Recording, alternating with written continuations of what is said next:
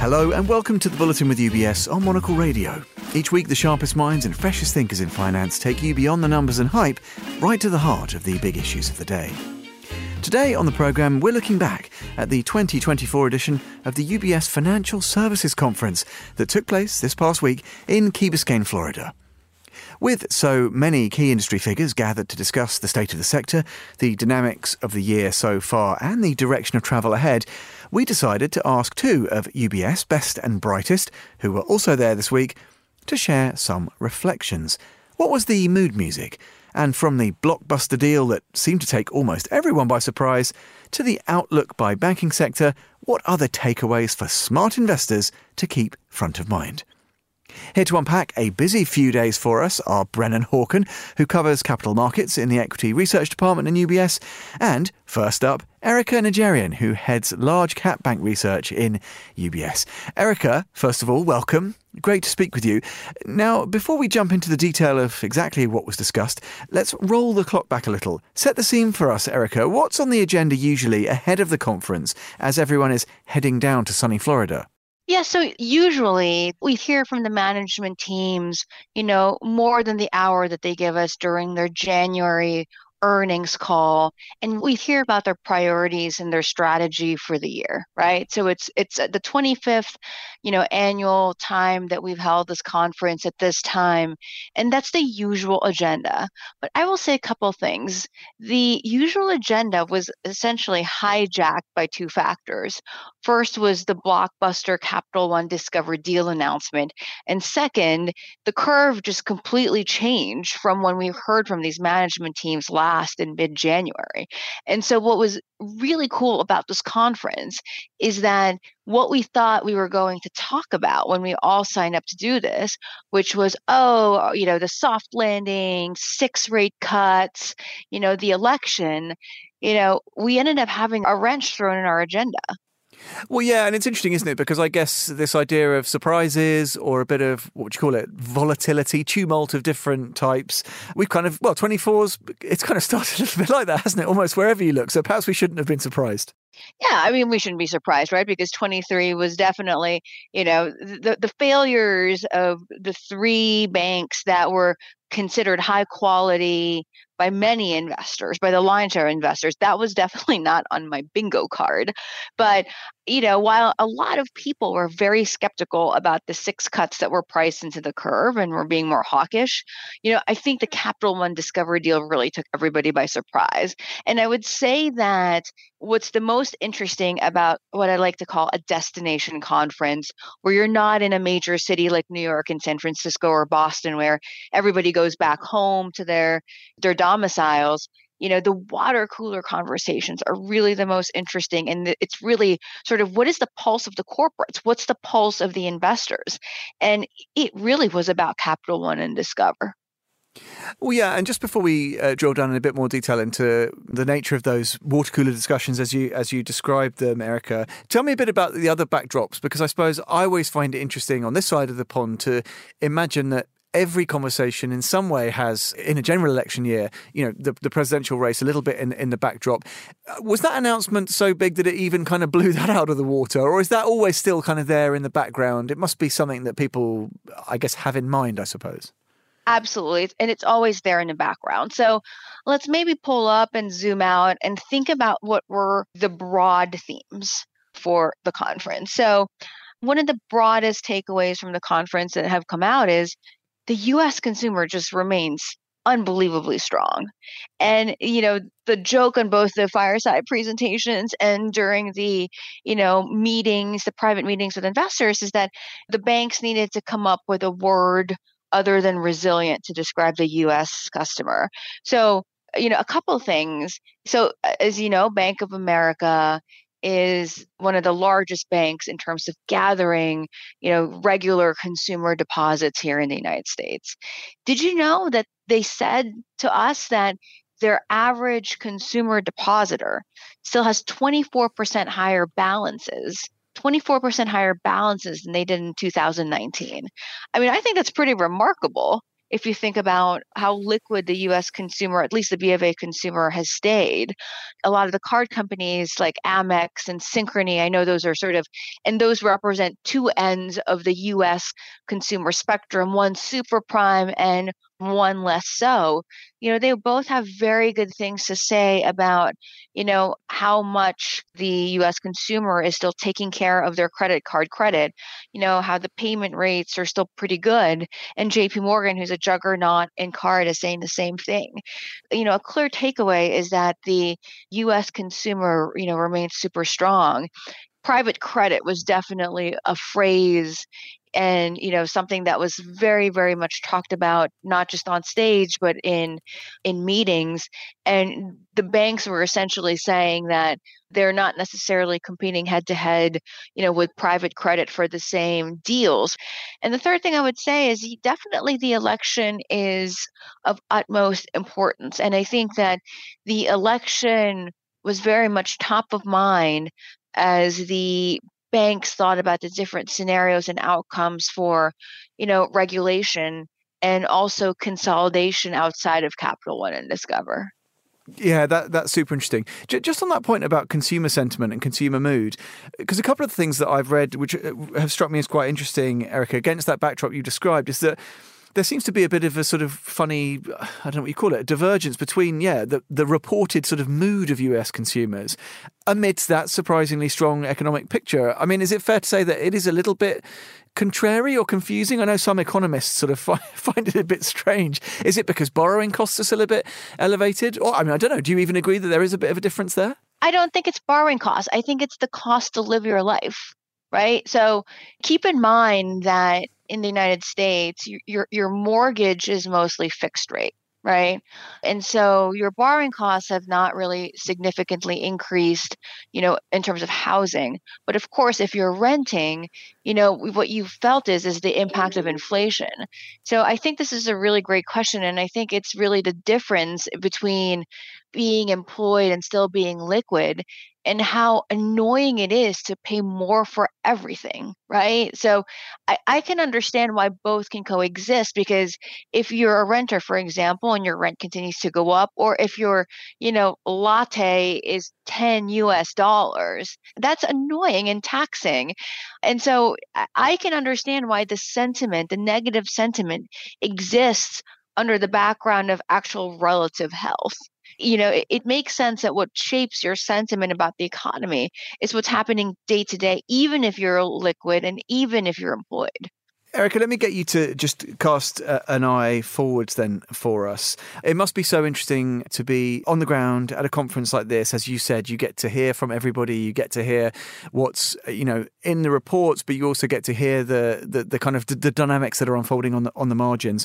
What were people talking about in terms of the next things to look out for? Obviously, we know heading to November, of course, the general election, that's a big thing. But were there other kind of markers that people were eager to say, well, let's wait and see by this moment in Q2 or this in H2? What other things were people looking to mark their cards with if we look a little bit further ahead? Sure. So further ahead, in January, when we were having events like this, everybody was convinced that the Fed was going to cut. Looking ahead, now investors are thinking about taking all of the cuts from the curve in 2024. Right. Also looking forward, certain investors were quietly thinking about, is there going to be a shoe to drop in private credit? And how do we invest in that shoe dropping? It's not been, successful. Obviously, private credit is an engine that keeps on going, but, that's definitely what can we look for? That's the next idea over the next 12 to 24 months. And obviously, look, the election, continues to, swing around. And I think, honestly, it's probably a little bit too early for investors to position around an outcome. Just one final quick thought. Lots of the conversations I had, particularly with other colleagues across UBS stateside, was about this broad brush confidence in a sort of soft landing 24, whatever you want to call it. I know we've now heard, and again, this is probably a narrative at the conference, lots of the big players maybe being a little bit more cautious about some overconfidence in terms of that soft landing. Would you say that's a fair snapshot of the picture?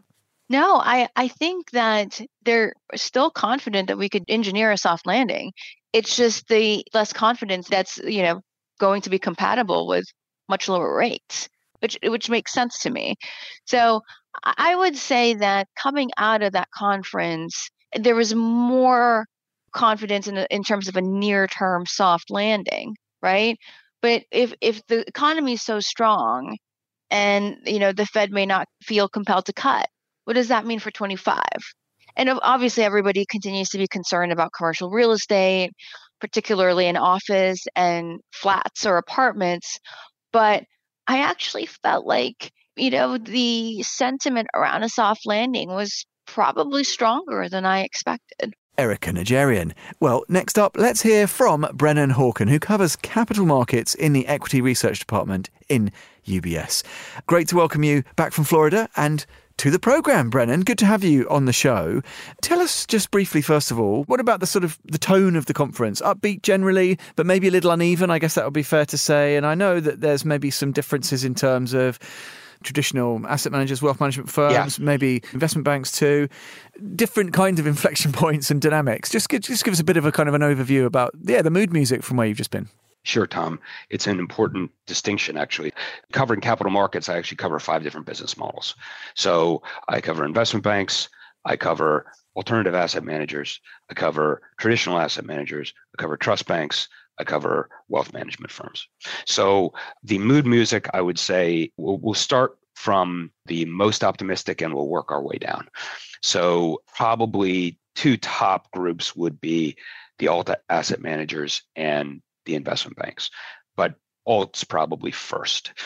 The alts are growing businesses. They do have secular tailwinds where they're continuing to see growing allocations to their investment vehicles. That really the benefits of that type of investing has really been sort of proven out over the past few decades. And there's a lot of strength behind those firms from a secular basis.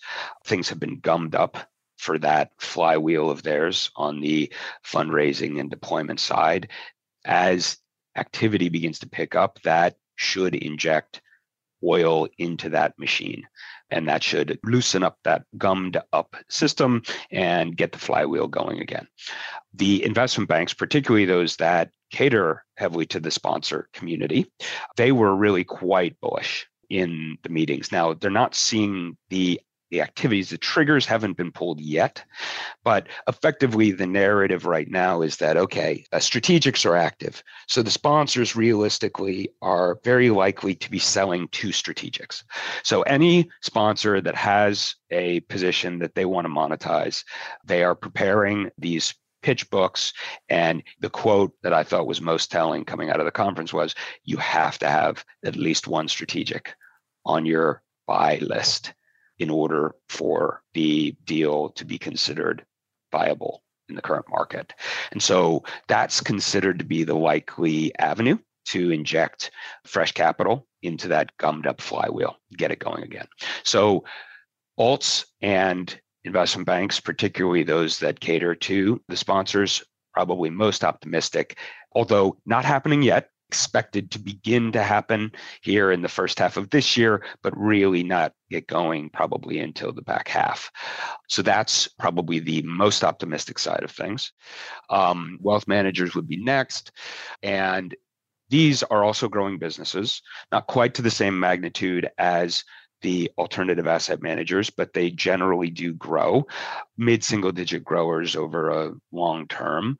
And these are firms that have the relationships with the end investors. These are, the wirehouses of the world, the Morgan Stanleys, the Merrill Lynches, but also independent firms like LPL and Ameriprise. These firms generally are seeing the growth that had been robust coming out of the pandemic due to all the stimulus tail off. It's not as great of a market to grow. So there are some headwinds, but it's still positive. They're also seeing what we call cash sorting. And this was really the issue for 2023, where all of us have probably done this to some degree. You're not paid sufficiently on your cash in your bank account. And so you go out and you figure out what the minimum amount you can keep in the bank account to avoid fees. And then Any excess cash, you move over into a higher yielding alternative, money fund, CDs, something of that nature. That exact dynamic happened within the wealth management business. And one of the main ways in which wealth managers make money is by monetizing cash, what we call deposit spreads.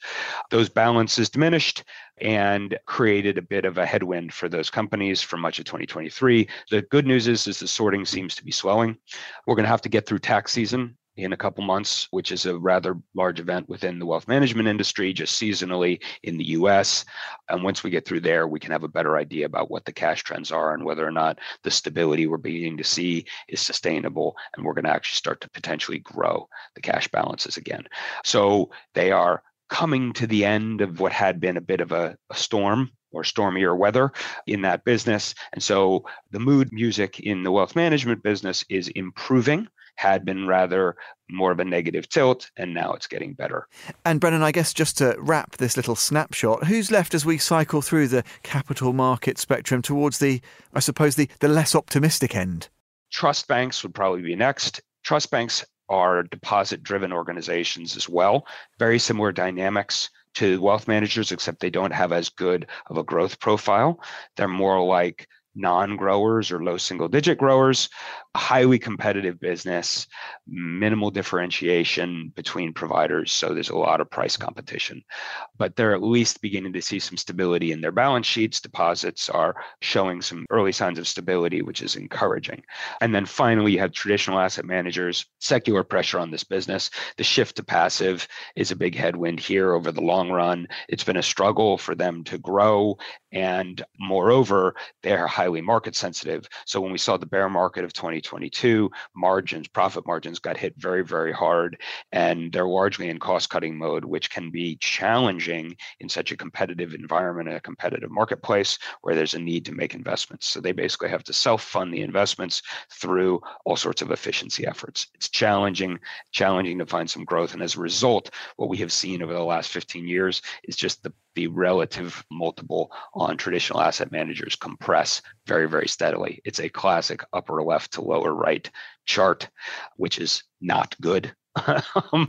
And so, unfortunately, the optimism is pretty limited, and they're still dealing with a lot of challenges in trying to right-size the expense base. Brennan Hawken. And that brings us to the end of this edition of The Bulletin with UBS, setting the agenda in the fast-moving world of finance each week. Do listen again and explore more at monocle.com. You can also follow this programme wherever you get your podcasts. And as always, you can discover more and find out how UBS can help you at ubs.com. This is The Bulletin with UBS on Monocle Radio. I'm Tom Edwards. Thanks for listening.